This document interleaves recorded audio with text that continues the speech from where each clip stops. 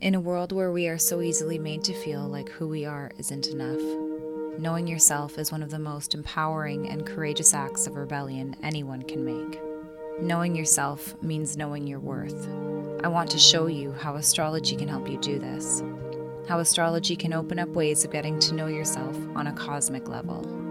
Bridging Astrology is a podcast featuring astrological insights, updates, deep dive conversations, and practical resources, all aimed to help ground us in the wisdom of astrology. You don't have to study the stars for lifetimes to tap into their wisdom. It's about drawing our own connections between us and the sky. Join me on this journey as we build our own bridge to astrology.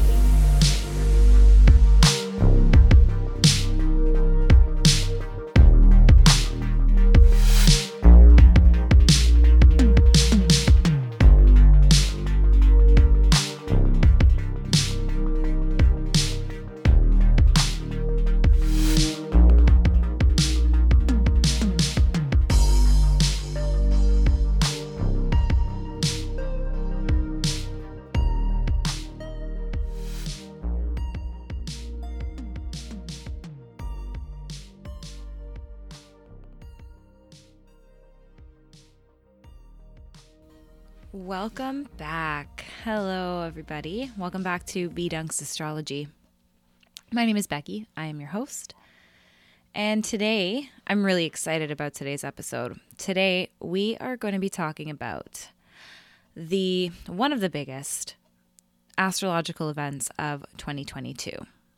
And that is the conjunction between Jupiter and Neptune in Pisces. This is definitely a once-in-a-lifetime astrological event. We'll get into a bit of the history here, but the last time that this occurred in the sign of Pisces was over 160 years ago, and it's not going to occur for another 160 years. This meeting of Jupiter and Neptune, both the traditional and modern ruler of Pisces. The fact that these two cosmic giants are meeting up in their home signs is really big. There are a lot of opinions about this. There's a lot of ways to delineate this aspect. I've heard a number of astrologers speak about it now. It's definitely one that everyone is watching out for. So, before getting into the nitty-gritty, just a few typical housekeeping notes. If you have not already subscribed to whatever podcast platform you are listening to this podcast on, if you can go ahead and subscribe, that would be mucho appreciated. I would love that. If you could also, if you're feeling called to, leave a written review, leave a rating. If you're enjoying the show, that would be great as well. I'd really love for that. It's one of the best ways to help the podcast. And yeah, if you want to connect with me, I'm available through email, through Instagram. All of that is going to be in the show notes. What else? I think that's it. I don't really have a lot of usual boring things to take care of in the beginning of these shows, in the beginning of these episodes. So I'm going to just jump right into it. I think I'm going to speak a little bit about, again, the technicalities of what's going on here. We can go into a little bit of the history. I'm going to speak a little bit about the whole chart itself for that day that this conjunction is perfecting on, and some of the other things that are happening in the chart that are influencing this aspect as well. And then a bit of a wrap up. I'm going to share this poem that I think is perfect for this aspect, and go into a bit of takeaways that you guys can take with you to work with this energy that's going to be primarily active this week. Let's get started with some of the technicalities, just so especially anyone who's listening that's not super astrologically savvy with some of the lingo. I definitely want to break things down so we're all on the same page here. So, first off, let's talk about what is a conjunction. Because it's important to know when I say Neptune conjoining with Jupiter, what the heck a conjunction actually is. So, a conjunction is an aspect. It's an astrological aspect, and it occurs when two planets in the sky appear to be meeting up, kind of coming together, overlapping each other, holding hands in the sky from our perspective here on Earth. And when this does happen, the energies and the themes of those two planets are coming together in a union. They're kind of blending together. They're not necessarily competing. They're complementing each other. It's kind of like when you're sitting beside somebody at a dinner table. The energy of both of you is meeting up and finding a way to work together, to work with each other.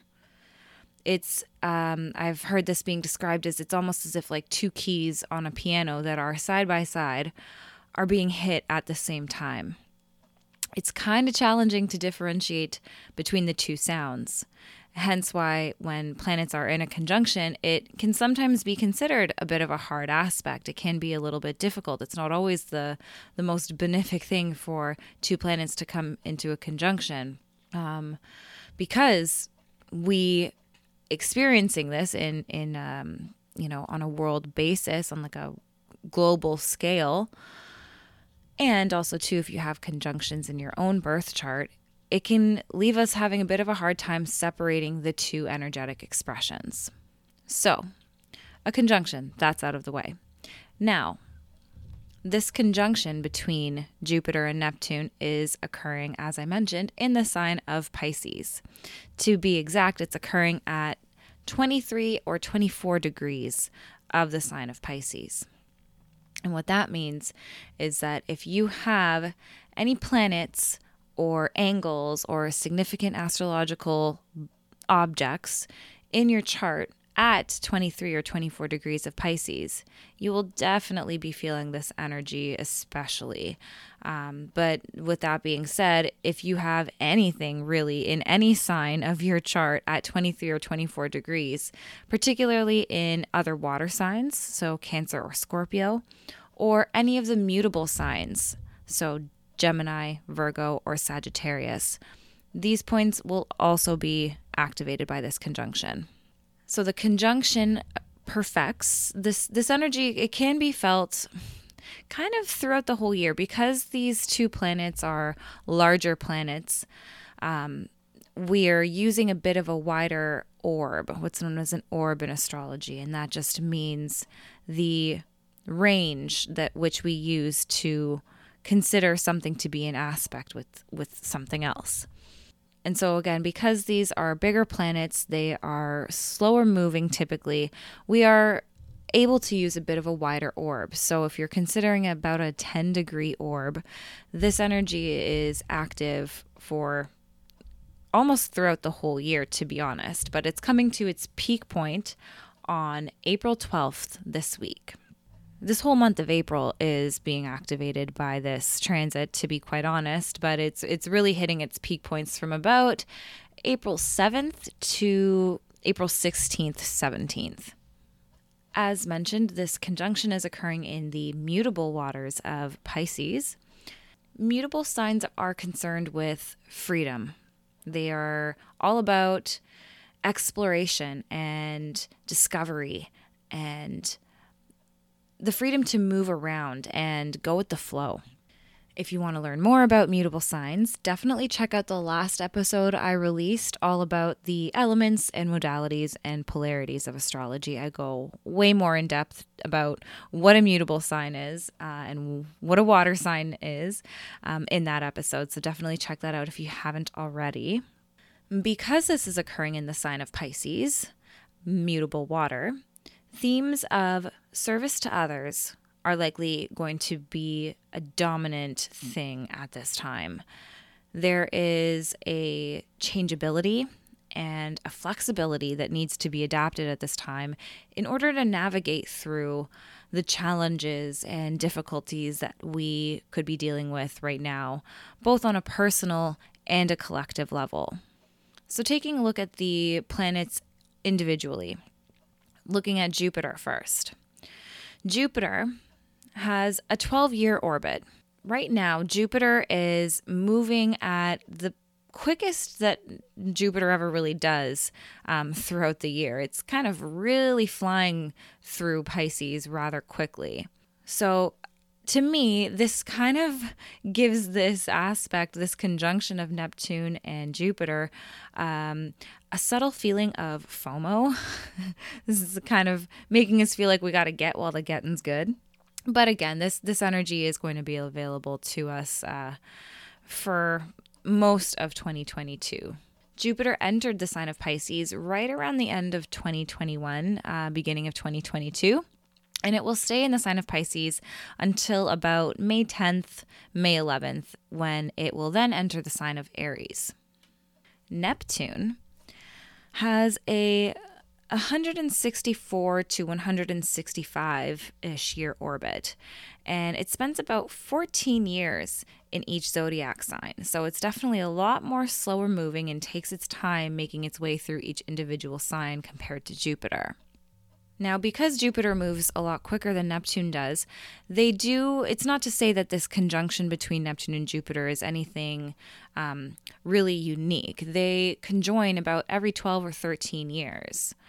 But they don't always conjoin in water signs, and they also don't always meet up in the sign of Pisces, which, as I mentioned earlier, they both rule over.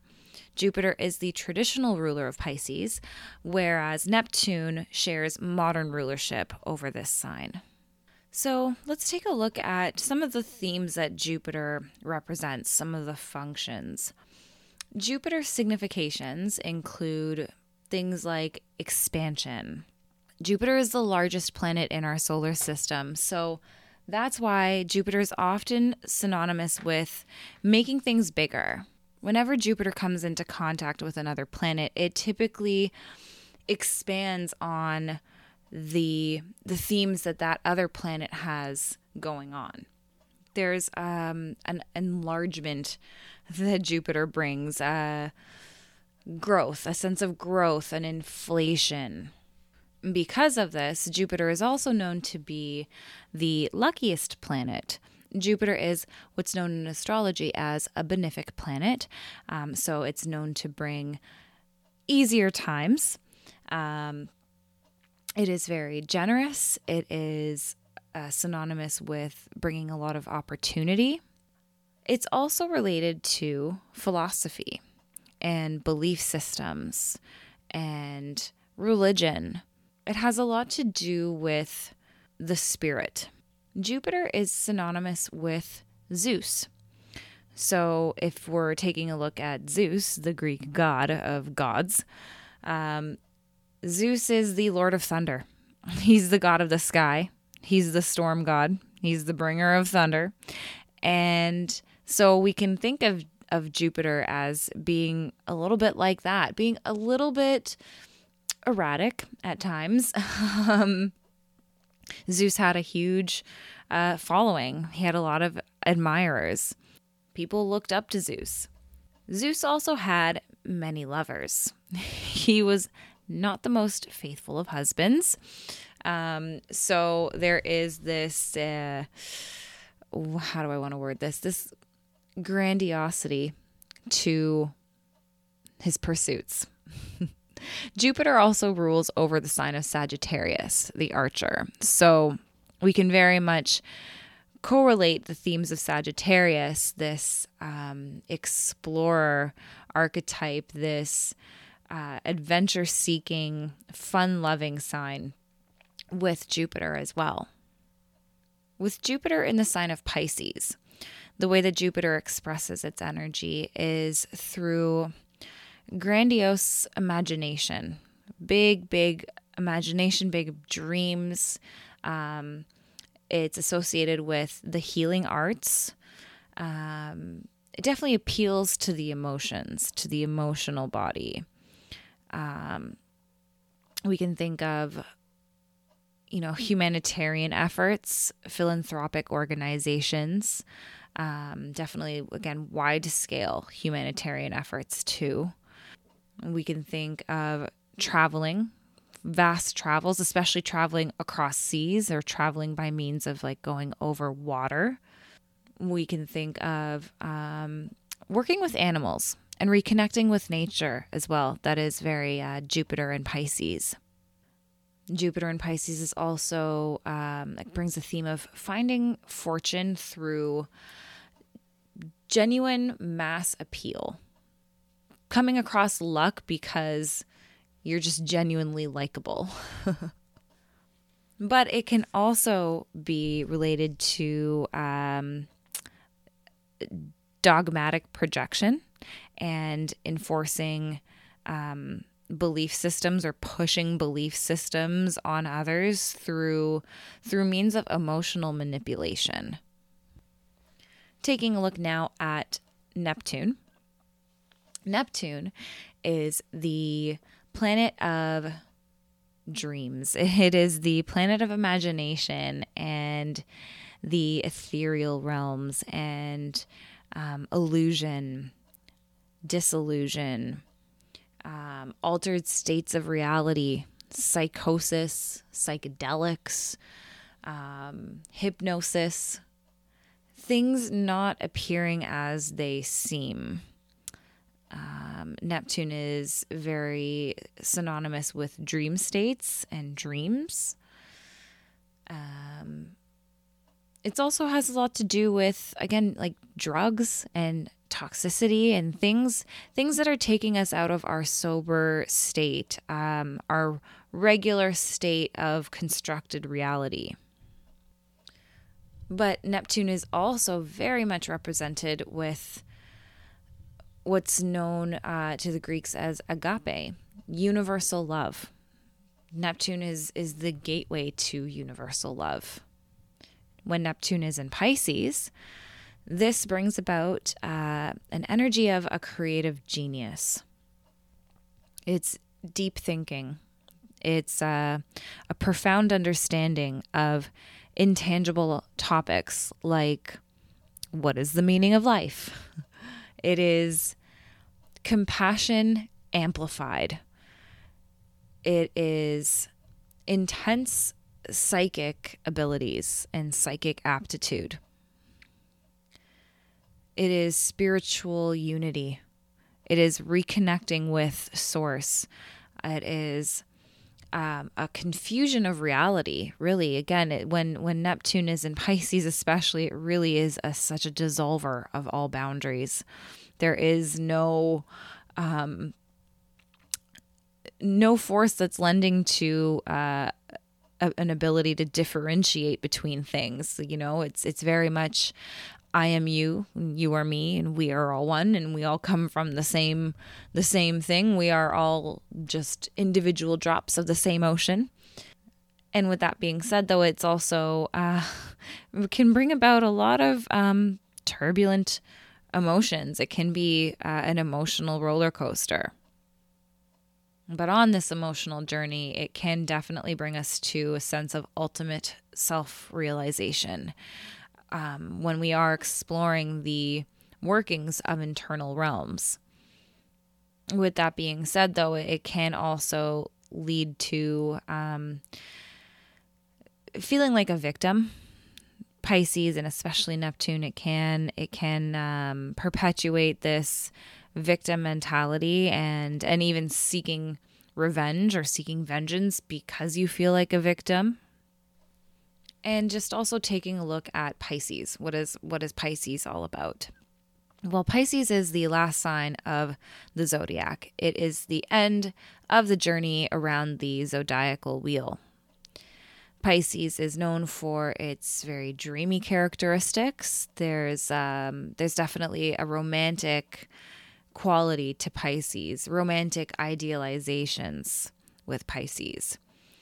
Pisces' main aspiration is union.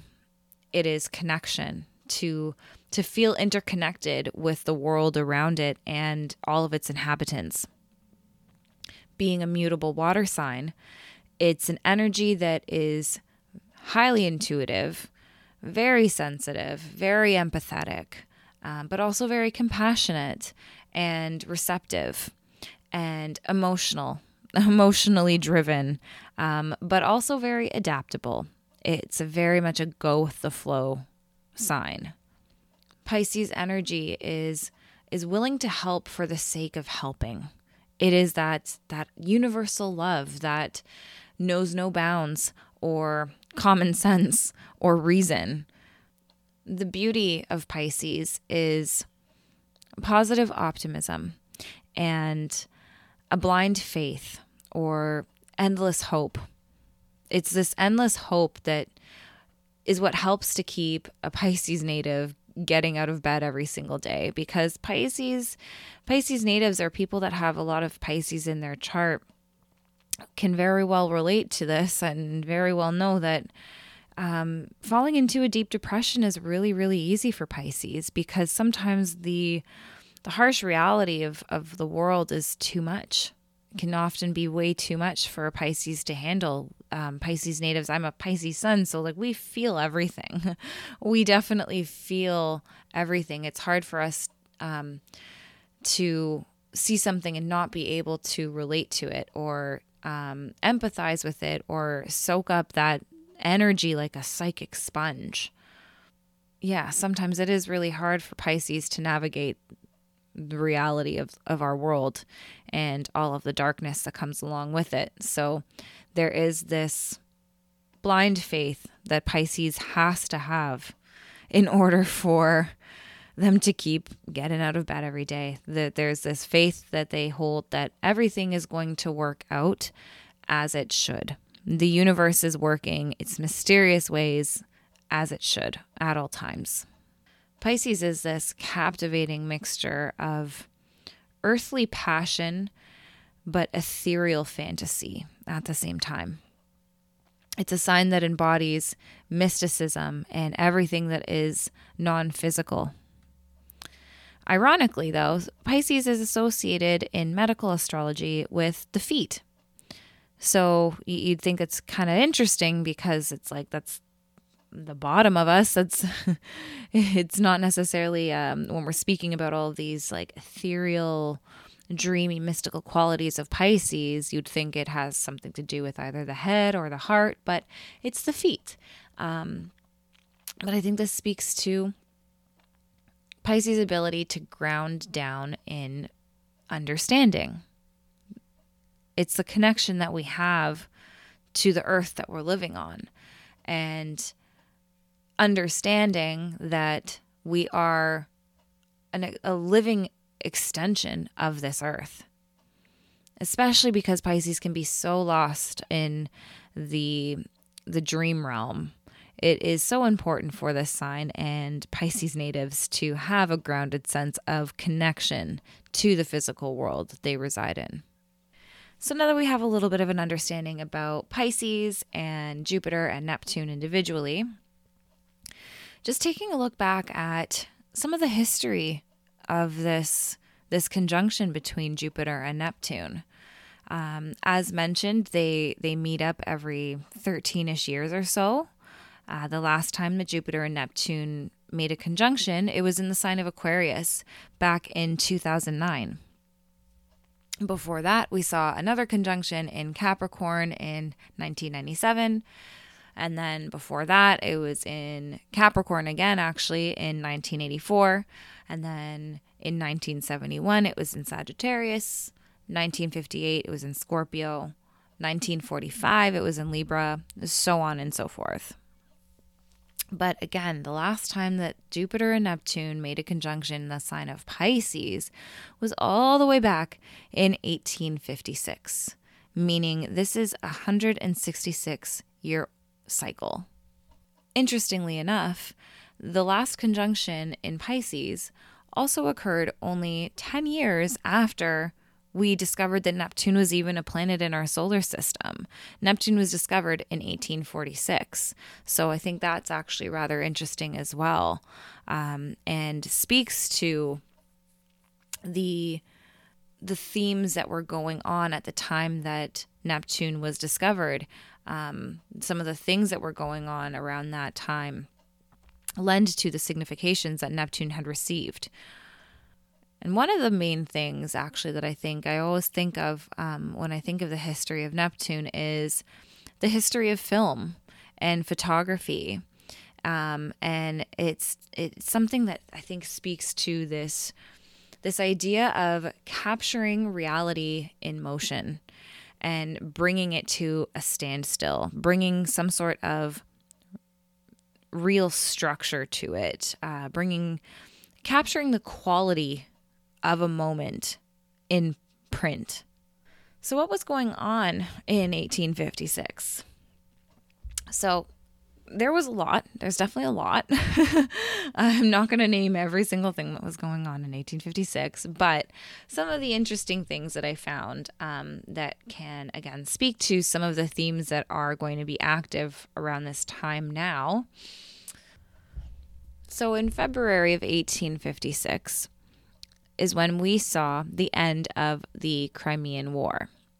Now, I am not going to pretend that I know everything there is to know about the Crimean War. I'm not going to lie. I'm not a big history buff, but from what the Google tells me, the Crimean War was a military conflict that started in October of 1853 and lasted until February of 1856. So this is when Russia was fighting against the British, the French, and the Ottoman Turkish.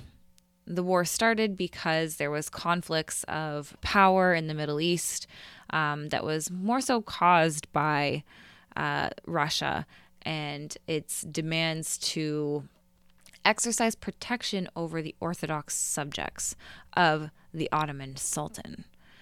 There was also a dispute between Russia and France over some religious issues, essentially. So we did see the end of that horrific war in 1856. And, I'm not going to sit here and pretend like I can predict things to a T. Definitely not. But knowing that does definitely give me and hopefully you some hope that some of the things going on right now between Russia and the Ukraine, all of the horrific things that are going on that part of the world, can hopefully come to an end and hopefully find some sort of resolution here in the near future. So that's one thing. Another thing that happened on February 20th in 1856, there was a steam packet ship called the John Rutledge. It was traveling from Liverpool to New York, and it hit an iceberg and sank. And there were 120 passengers and 19 crew members that were unfortunately lost their lives. And there was only one survivor. So we'll get into it in a little bit here, but that's definitely speaking to some of the themes that can be active right now when it comes to water, crises of water, events that are caused by water. And I thought that was kind of interesting. The last thing that I wanted to mention was totally kind of came out of left field for me. I didn't really expect to stumble upon this, but I discovered that on January 8th of 1856 was when the element of borax was discovered. So borax, one of the uses of borax, it's a rubber polymer that's sometimes called slime or flubber or glurch. There's some really weird names that come across with it. And the purpose of borax, it's a cleaning agent. It dissolves into water to make some sort of solution, and it's soluble. It has a lot of industrial and household applications. It can be used as a pesticide, metal soldering. It can be a glaze and an enamel. It can also be used to tan skins and hides, and to stain wood, a preservative against wood fungus. There's a bunch of uses for borax. So when I was digging into some facts about borax, and I thought that the other name for it being flubber was interesting, I also realized that the movie Flubber with Robin Williams was released in 1997, which was another Jupiter-Neptune conjunction. And I thought this film in itself was actually a really interesting representation of this conjunction. Without giving away too much about the film, if you haven't seen it, it was made a really long time ago. Like, just go and watch it now. I'm sorry, I'm probably going to give you some spoilers. But basically, what happened in this movie was we see the main character, Robin Williams, gets so captivated and enthralled with his newfound discovery of this substance, of this flubber that comes to life, that he misses his own wedding. And as a result, he gets dumped. So his passionate belief in his creation took him out of reality. But at the same time, it was also the same thing that ultimately helped him get his love interest back. And it was the same thing that led to a happy ending in the film and helped him to further gain a profit from this thing that he discovered and save the college that he was working at. So this theme that comes out of this movie that I thought was interesting, that's active now and can be spoken to of Jupiter-Neptune conjunctions, is this theme of love overpowering constructive, harsh reality. That love really is such a powerful force. Also, interestingly enough, looking at Robin Williams' chart, he was a triple water sign. So he had a sun in Cancer, a moon in Pisces, and he was a Scorpio rising. So I thought that was interesting too, speaking just about the element of water. So I wanted to take a look at some of the other things that are going on in this chart. So I think we should now dive into some of the themes. Maybe I should have done this before, but I'm doing it now. That's okay. Jupiter-Neptune energy. There's no rules. There's no proper way of doing this. Some of the themes of Jupiter-Neptune conjunctions and Jupiter-Neptune energy whenever they are making an aspect to one another. In particular right now, I think, and I'm just going to kind of rhyme off some of the bullet points of themes that I'd written down, that I have written down here. The first one that I wrote was a peaceful resolution. I really do think that there is this, I keep coming back to this word, agape, universal love. And that's Neptune. And when Jupiter is meeting up with it, it's expanding, it's making that bigger. So peaceful resolution in terms of whatever conflicts are going on right now, whether it be personal or on a more grand scale. This desire to want to find some sort of resolution out of the pure sake of honoring love and not wanting to fight anymore and wanting to be in this state of love, of unconditional love. Now, of course, that is definitely easier said than done, but I think it is, it's definitely an important part of what's going on right now. And I think it is because of this primary theme of recognizing the recognition of oneness, recognizing that we are all sourced from the same origin. We are all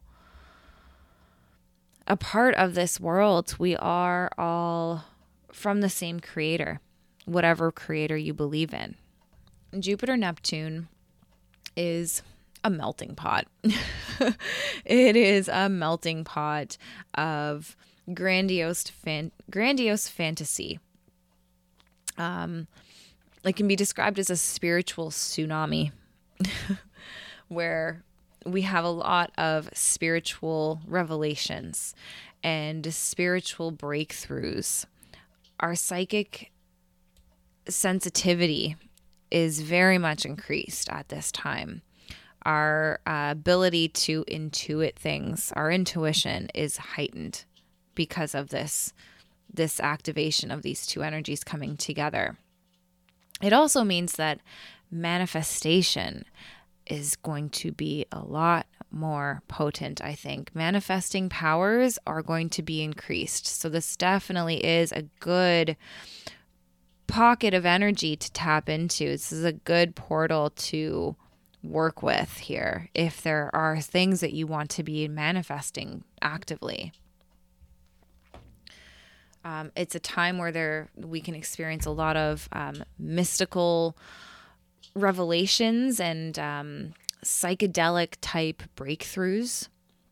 And with that being said, it can be quite overwhelming. It can be a lot of emotions that are coming up for us right now, and it can be really overwhelming and really confusing. Confusion is another really good word for this this conjunction here. We are definitely at a crux of confusion because we may be feeling really conflicted between what's going on in our heart and what's going on in our head. There's a lot of karmic energy, I think, also being activated at this time. A lot of karmic fields meeting at some dramatic turning points. Our dreams can also be very, very active at this time. There can be a lot of big, really vivid dreams, awe-inspiring dreams. And this is actually a really good time to work with our dreams. If it's not something you already do, this could be a really good time to start actively working with our dreams. And especially, again, because the manifestation is going to be really, really potent at this time. It's a good practice to start asking your subconscious, before you go to bed every single night, ask your subconscious to help you out, to reveal answers to you while you sleep before you go to bed. Because this is a real thing. We can definitely actively work with our dreams. It's not like, when we go to sleep, we're just victim to whatever comes around. Our dreams are ways of our subconscious communicating with us when our active thinking critical mind is asleep and out of the way. So yeah, why not? Why not try to start actively working with your dreams? And, again, before you go to bed every single night, just take a couple moments to get present and set some sort of intention and tap into your subconscious realm and ask it to help you with something that you're trying to figure out in your waking life. And then when you do wake up, right away, I need to start doing this because I forget my dreams all the dang time. But right away when you wake up, keep a little notebook beside your bed. And before you even do anything, before you, get up to go to the restroom or whatever it is that you do in the mornings, write down your dreams, because this is going to help really solidify the things that you just witnessed while you were asleep.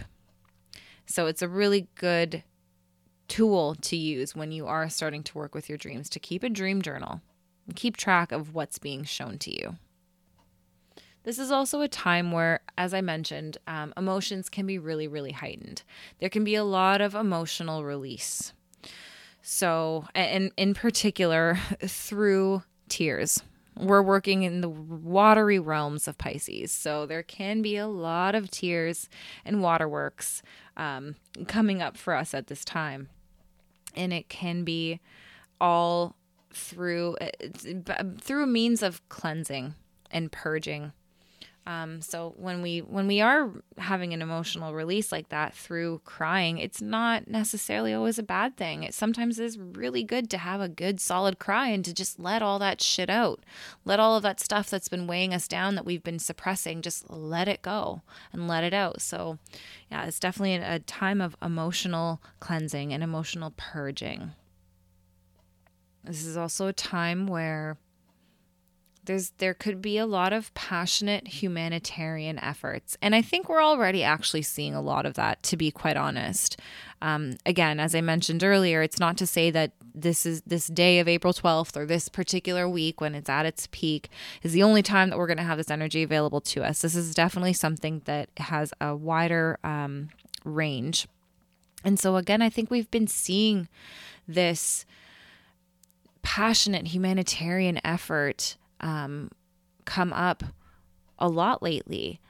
Anything from, again, the unfortunate situations, the war that's happening in the Ukraine by Russia, I'm seeing so many amazing efforts come through as a result to help out in any way that we can.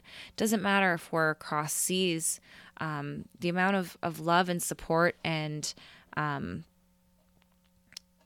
hope that is being projected to that part of the world is really inspiring, is really beautiful.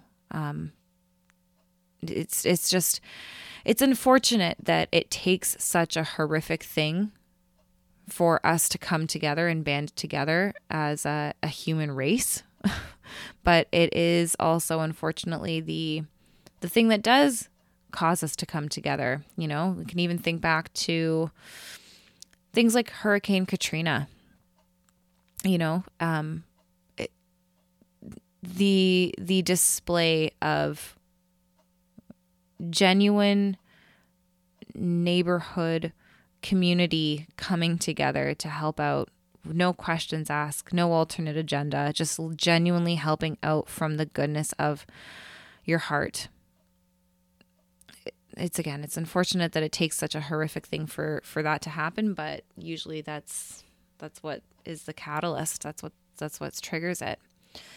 So it would be nice to just have that be a regular thing, but such is the polarity of life that we live in.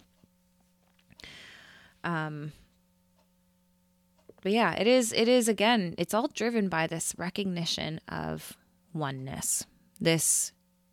What I think of is the word yoga. Yoga is not just some, trendy exercise that you have to be flexible to participate in or whatever. It is, that's one part of it. The asana, the movement practice is definitely one leg of yoga, but really the translation of the word yoga is to yoke or union. It comes from the Sanskrit word yuj, which is union.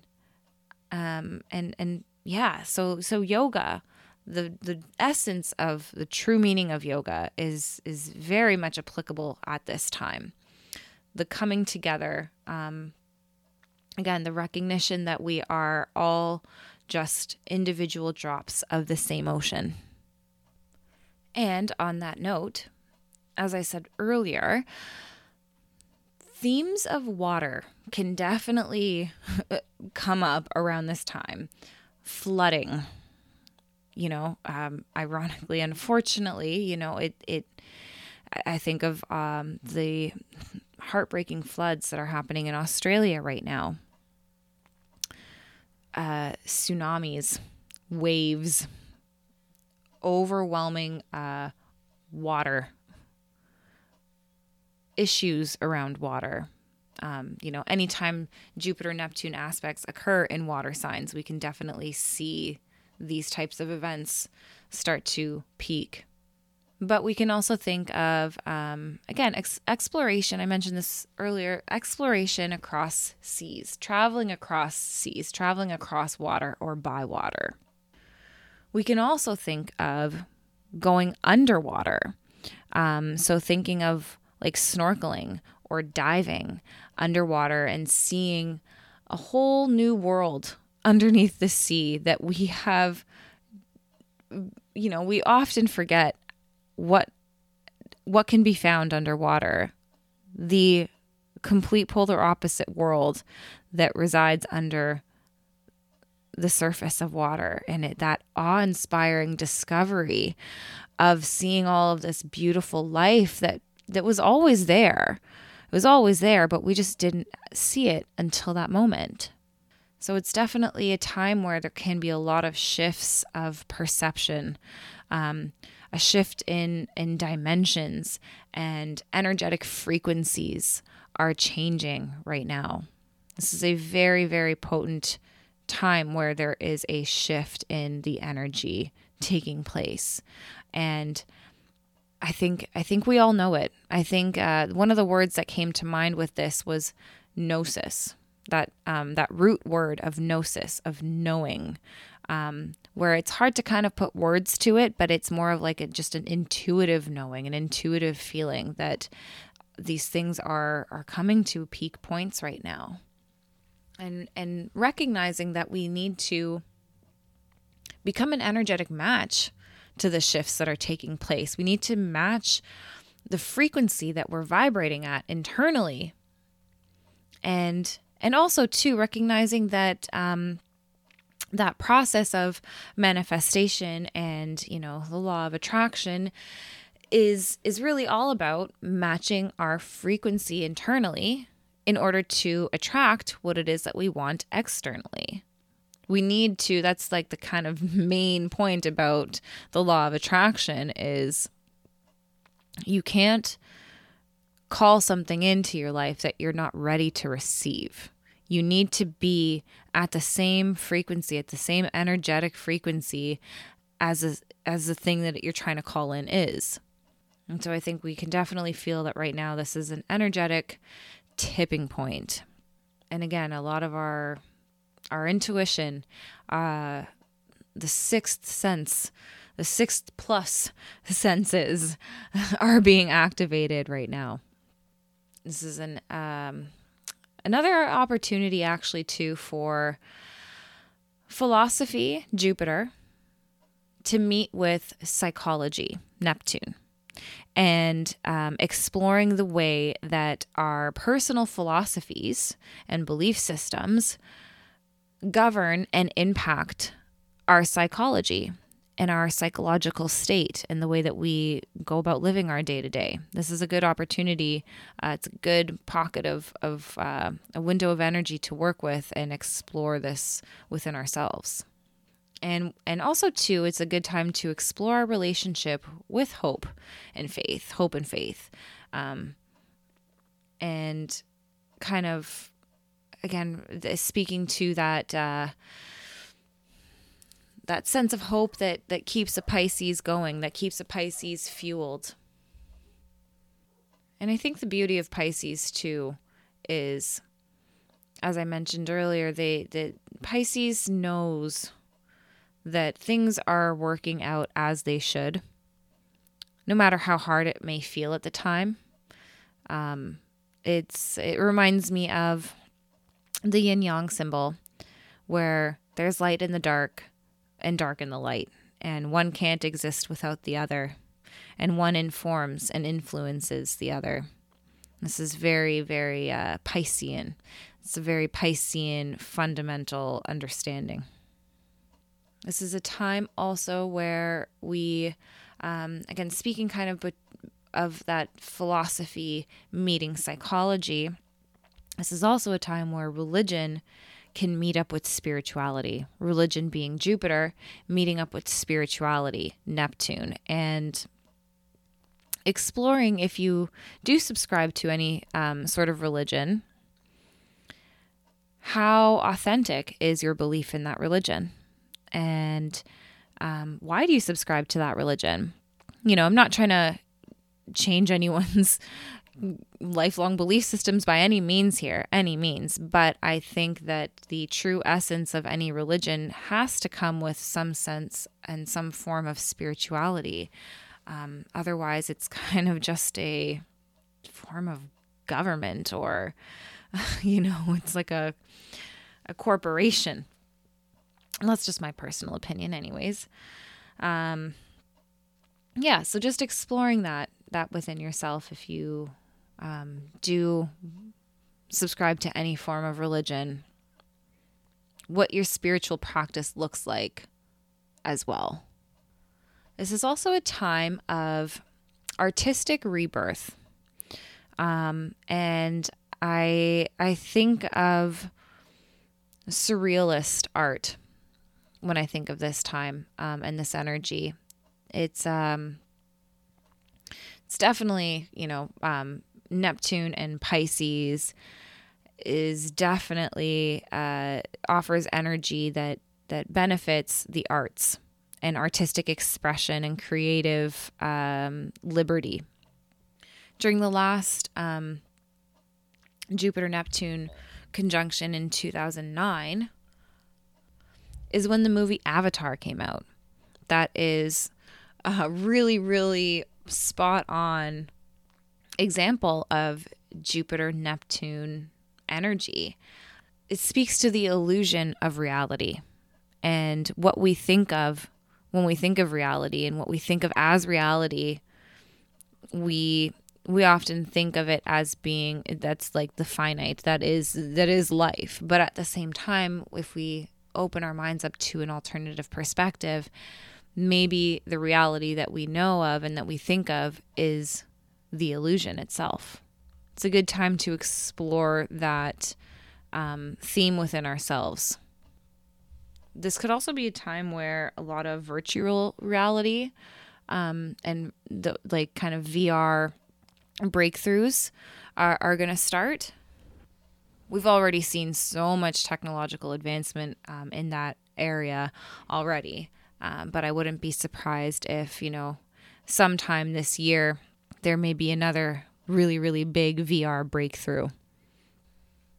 And then I think the last thing I want to speak of when I think of just generic themes of Jupiter and Neptune conjunctions, especially in Pisces, is playing the victim. It's one of the shadow sides of this energy for sure. And,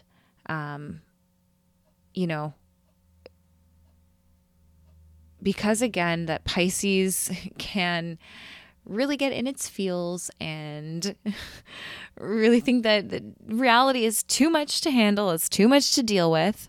It's really easy for Pisces energy to influence and cause this sense of victimhood and blaming outside forces for your situation.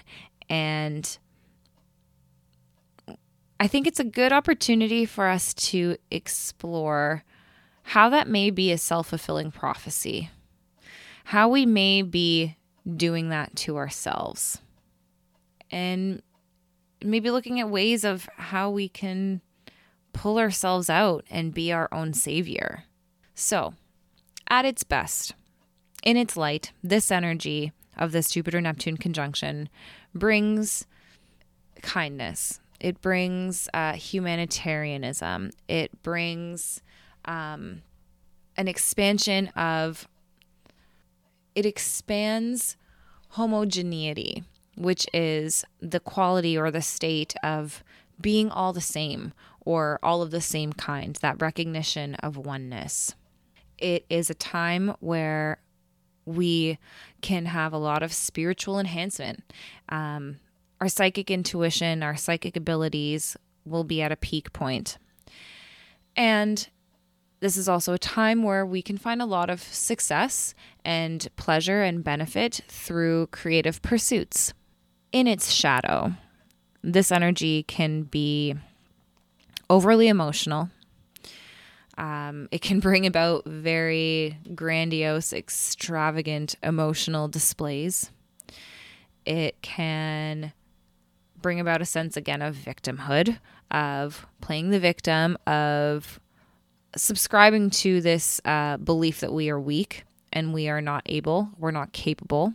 It can be expressed as self-deception. Definitely, there's a chance that some of us can be wearing some rose-colored glasses right now. And so we can be easily deceived by ourselves or something outside of us. Easily manipulated, definitely easily manipulated and taken advantage of. So that's just also something that we want to watch out for right now. So we just want to make sure that we aren't being taken advantage of, and our the kindness of our heart isn't being misused or abused. So one of the, I really wanted to read out this poem that I forgot I even wrote down. I kept it in my notes because when I heard it, I just thought it was so beautiful. It's a poem by one of my very favorite astrologers, Rick Levine, and it's called Present Tense. So I'll just read it. The lightning hits, the shift is now. I close my eyes and take the vow to release the future and the past, to focus on the present fast. extending through infinity, extending as far as I can see. The lightning hits, the sky lights up, the waters pour forth from my cup. The feels pour forth from my heart. As from the past, my life does part. The walls of safety tumble down. My head goes spinning round and round. I'm standing high out on a ledge. I leap unto the razor's edge. Where form can split and separate, ambivalence turns to love and hate. Where unity is sliced in two, choice shows us what we must do. Where issues are forced, we must choose. Something to gain, something to lose. Something feared, something desired. The pressure to choose makes me grow tired. Something I want, something I fear. Excitement mounts as the moment grows near. Time speeds up and my heart beats fast. I fear this moment will not last. But then, I remember the razor's edge and the illusion of feeling like I'm on that ledge. For the moment of now is all that exists. Create past and future, then something resists. Events in the future that hurt long ago, creating rough waters in time's river flow. For time is a river that flows to the sea. The storm waves dissolve when we just let it be. When the past and the future are locked in desire, the rapids build and the waves grow higher. But it's all in the mind, for the ledge is unreal. The fear of the fall is the fate that we seal. The razor is safe if we stay here and now. So I soften my vision and repeat my old vow. I release unborn futures, letting go of the past, and the infinite present grows cosmically vast. Yeah, when I heard that, that was real. That was potent.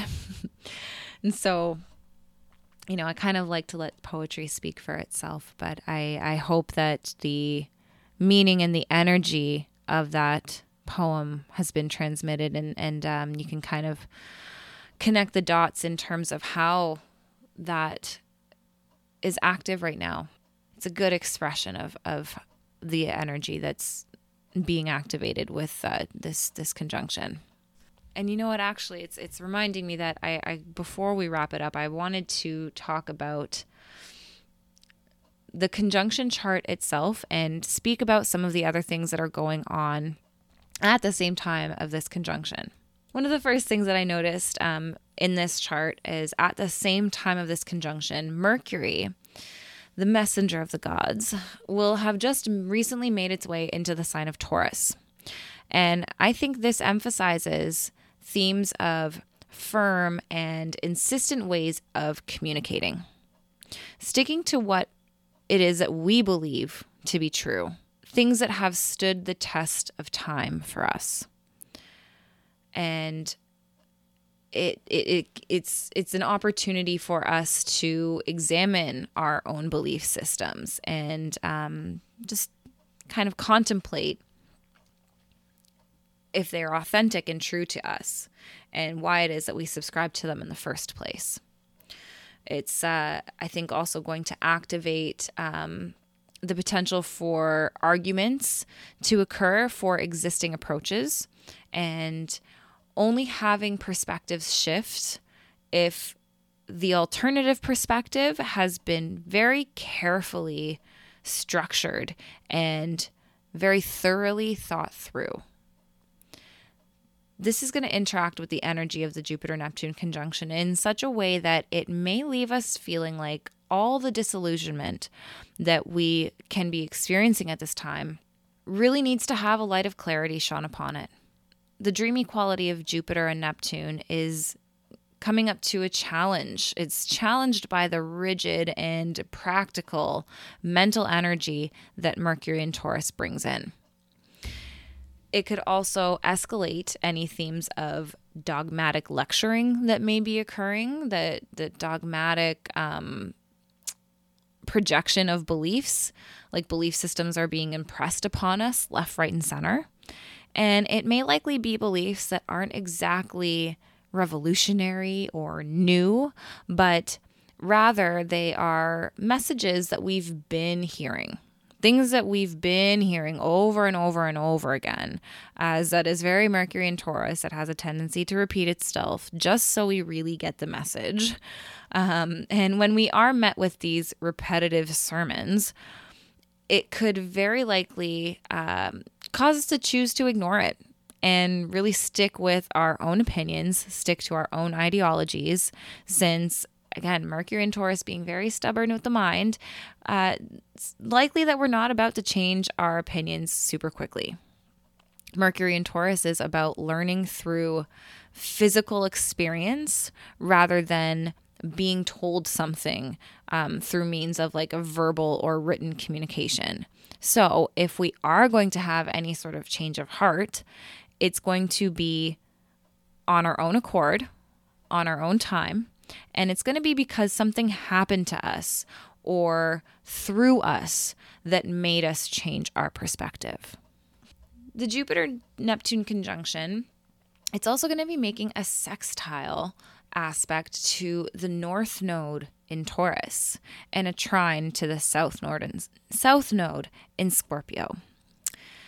This is putting an emphasis on our imaginative faculties, and it is bringing in a lot of karmic energy. Anything to do with the nodes is definitely activating some sort of karma. And in particular, it is karmic spiritual transformation. It could have us feeling quite nostalgic and like kind of missing the past and nostalgic about the way things used to be. And have us really missing our past realities. But I think there's also this internal knowing within us, this intuitive sense that we have that whatever it is that we need to work towards changing right now in order to change our future is of the utmost necessary importance. It's not something that we can just ignore and push to the wayside right now. It's definitely on our radars. Also at this time, the moon will have just entered the sign of Virgo. She's going to be in a waxing gibbous phase, coming up to the full moon in Libra just days after this conjunction happens. So with this phase of the moon, it's a good time for us to take stock. Take stock of where we're at with our plans and our goals and our visions and our hopes, and reassess the strategy that we have for our plans to accomplish these things going forward. It's a good time to ask ourselves, do we need to do any sort of readjustments to our ideas and our options, or do we just go on with proceeding ahead with the way things are? It's a good time to refine. This phase of the moon in Virgo will have us feeling really eager, very likely eager to improve and edit and reevaluate and strategize. We'll want to get things done, but get them done properly. This is also going to intensify our spiritual aspirations and spiritual pursuits and feelings of devoting ourselves to things that we consider larger than everyday mundane life. We'll likely feel inclined to deepen our connections to our surroundings and to reconnect with nature, and also to really reconnect with our loved ones especially. And lastly, this conjunction is also going to be making a semi-sextile to Saturn in Aquarius, as well as a semi-sextile to the Sun. So this can bring about feelings of major discomfort. Again, it's not necessarily it's all sunshine and roses with this aspect. There's still going to be little pain points, little points of confusion, and little parts of discomfort. And with this in particular, it can have us feeling really uncomfortable with stepping into such an unknown, really uncomfortable with following our intuition and kind of ignoring some of the more logical, critical thinking parts of ourselves that are trying to protest in any sort of faithful spiritual pursuits. It can make us feel uncomfortable with stepping into such a boundaryless state, a position of such unknowns. And we may be feeling like we're running the risk of very easily losing our sense of self if we venture too far into the depths of mystery and of what is yet to come to fruition, of venturing too far into the unknown. So now I'm really going to wrap up with just a couple things. I wanted to offer some sort of constructive way to work with this energy. And I think right now this is a really good time for us to do some shadow work. Everybody's favorite. And in particular, some of the things that we can look at diving into and working with when it comes to any sort of shadow work. And shadow work just being confronting those unseen, darker parts of ourselves that we're not always necessarily keen on sharing or showing other people. Typically those things that we only talk about with our therapist. This is a good time to work on those types of things. And again, in particular, looking at spiritual bypassing. Are we using empty spiritual rituals and practices to avoid working through some real, raw, unresolved emotional issues and past traumas? Are we ignoring our psychological wounding by just covering it up with, oh, well, I'm meditating, or, oh, well, I'm doing yoga, or, oh, well, I'm, XYZ spiritual practice? If you've never really dove into the concept of spiritual bypassing, I'm not going to go too far into it, but I do think this is a really good opportunity for us to take stock and recognize if we are doing that in any way, shape, or form. This is also a good opportunity for us to realize if we are being overly righteous in our spiritual stance. Are we projecting our beliefs and our values onto others and allowing egoic resentment or judgment to build up if our ethics and ideals are not being adopted by everyone around us? If we are just, kind of feeling like what we have to say and what we believe in is being ignored, are we building up any sort of resentment and feeling righteous in our own stance? This is a good opportunity. It's a good field of energy to work with when exploring that within ourselves. This is also a good chance for us to evaluate our emotional intelligence, our level of intimacy with our emotions, and our awareness around our emotions. Because emotions are going to be likely running really, really high, everything is going to be felt a lot more intensely and on a much larger scale than usual. And so we got to ask ourselves, how familiar are we with our emotions? When emotions do come up, are we able to identify them? And are we able to sit with them? What do we do when we're feeling uncomfortable emotions? Are we allowing the space for them to be present, or are we numbing out? Are we disassociating? Disassociation can be a really, really big theme, especially with Neptune. It's can be a really big thing right now. Are we disassociating at all? And our tendency to disassociate. And when we do disassociate, what kind of dissociative breakdown do we experience? Is it, depersonalization or derealization?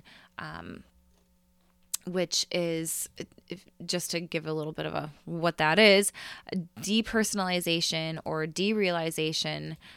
It involves a recurrent or ongoing experience of either one or the other, depersonalization or derealization. Depersonalization would be the experience of detachment from one's mind, one's self, one's body. It's the feeling like you're living outside of your body and watching everything that's happening to you from like a bird's eye view. Or derealization, where you are detaching from the experiences of your surroundings. You're detaching from reality. It may feel like you're kind of floating through the world around you, and the things that you're experiencing aren't even real. And when you're in these altered states and kind of going through these altered experiences, you're aware of your reality, and you're aware that your experience is rather unusual, but it doesn't make it any less real for you.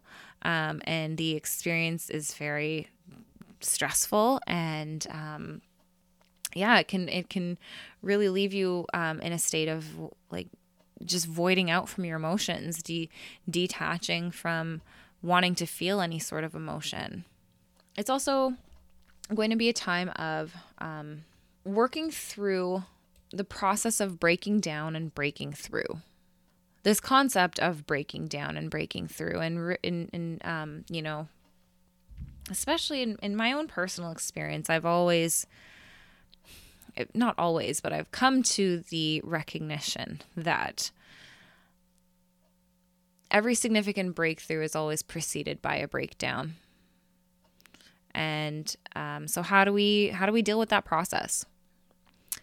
How do we process our emotions? How do we allow space for our emotions to come up? How do we, you know, surrender to the process of grief? And, you know, because again, the breakthrough a breakdown is often accompanied by the ending of something. And so do we allow ourselves a space to go through this natural cycle of grief and whatever other emotions that want to come up during that time? Do we know how to go through that process in an effective and healthy way, as opposed to just stifling down any sort of difficult emotions with means of numbing or tuning out? This element of sacred surrender, that's one thing I also wrote down here that we can work on, is the art of sacred surrender, and surrendering to the process, and having that belief that things are working out as they may, and we kind of need to get out of our own ways at times for that to happen. And then another thing that came to me was that this phrase of just add water. I think this is very fitting right now for this Jupiter, Neptune, Pisces conjunction. Just add water.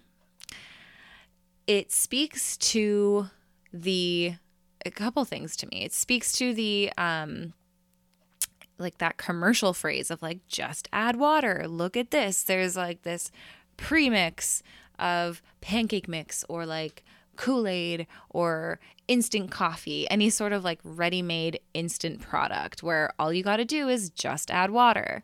I think that can be really representative actually of this time, in terms of like the ingredient list is premixed for us. The ingredients are simple. They're already ready there for us. We kind of just need to add our own emotions into the mix for us to get the desired product. Just add the emotions, just add feelings, add the somatic memories. It also made me think of like watercolors and water paintings, where, you know, by simply wetting your paintbrush with water and dipping it into these solid colors, you can create these beautiful gradients of color and imagery on your canvas. And depending how much water you add will dilute the result even further.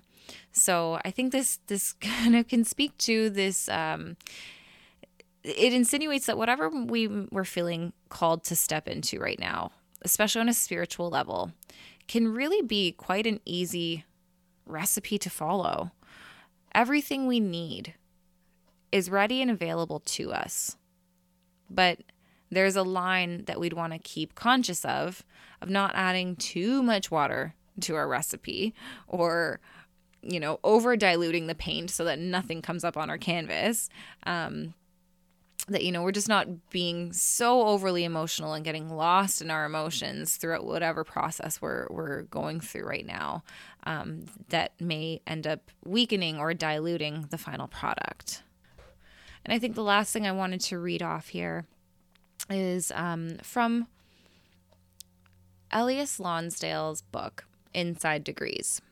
It's kind of like the Sabian symbols. If you're not familiar with the Sabian symbols, they are a list of like significations and descriptions for every single degree on the zodiacal wheel. I kind of use the inside degrees more than the Sabian symbols. It's not for any particular reason. I just find that I'm kind of more resonant and called to use these inside degrees over the Sabian symbols. But I just wanted to read off the inside degrees for the 24th degree of Pisces. It's technically occurring at 23 degrees and 58 minutes. So I'm rounding up and going to the 24th degree of Pisces. And it reads, the title of this paragraph is A Spring Festival. The participants are in a state of ecstatic frenzy. Inward explosions. The pressure valve goes off. You sit inside collective and ancestral frequencies of doubt, insecurity, and suppression until this can no longer be. The frenzied edge of new worlds, the ancient accumulations of old worlds. Coming to that point where the inward power overthrows form constraints, scattered semblances, and finds something magnificent that has been untapped and forbidden for so very long. The final spark ignites, releases, and reveals. What was lost and forgotten is more there than ever, and not discouraged, never put down. I thought that was very, very relative and representative of this conjunction. It's a very, I think it's a very nice summary of everything that I've been trying to say throughout this episode. So I think that's it. I think that's all I got for now. This is, again, it's a pretty major astrological event for 2022. And I think it's a beautiful, beautiful pocket of energy to work with. I think we have the power to make with it what we want. And if we choose to tune into its higher expressions, I think it can be a really beautiful thing for us personally and on a collective level. So with that being said, I think I'm going to wrap it up now at this point. As always, as mentioned in the beginning, if you have not already subscribed, I would really appreciate if you could subscribe. If you feel like you enjoyed this episode and want to share it with somebody, that would be dope. I'd love that. Thank you. And if you feel called to leave a written review or a rating, that would be lovely as well. I'd really appreciate that. I really appreciate that that love that you're sending my way. And I'm sending so much love your way. I really hope you enjoy these beautiful, ethereal, spiritual vibes that are going to be potent throughout this upcoming week. If you have any questions or you just want to connect, I'm always available. You can reach me through Instagram or email. I'm also on Twitter. I don't really boost up my Twitter a whole lot because I'm not really active on there, but I am on Twitter if you wanted to follow me on Twitter. And yeah, I think that's it. My babes. All right. I will catch you soon. I'm going to, I have some interviews in the works that I'm really, really, really excited to bring your way. I'm really excited for some of them. I think it's going to offer just a different perspective into certain astrological themes and ways to work with astrology. I want to make this podcast very insightful and educational to a degree. And really, again, that's sort of the whole point of why I've called it Bridging Astrology, is because I do want to really promote building this bridge between you and your relationship to astrology, and make it accessible and practical and tangible. And I think with that, there is the necessity to open up different types of topics and discussions that aren't always, me just talking at you and throwing astrology facts your way. So stay tuned for that. And yeah, with that being said, I will catch you guys next time. Bye, babes.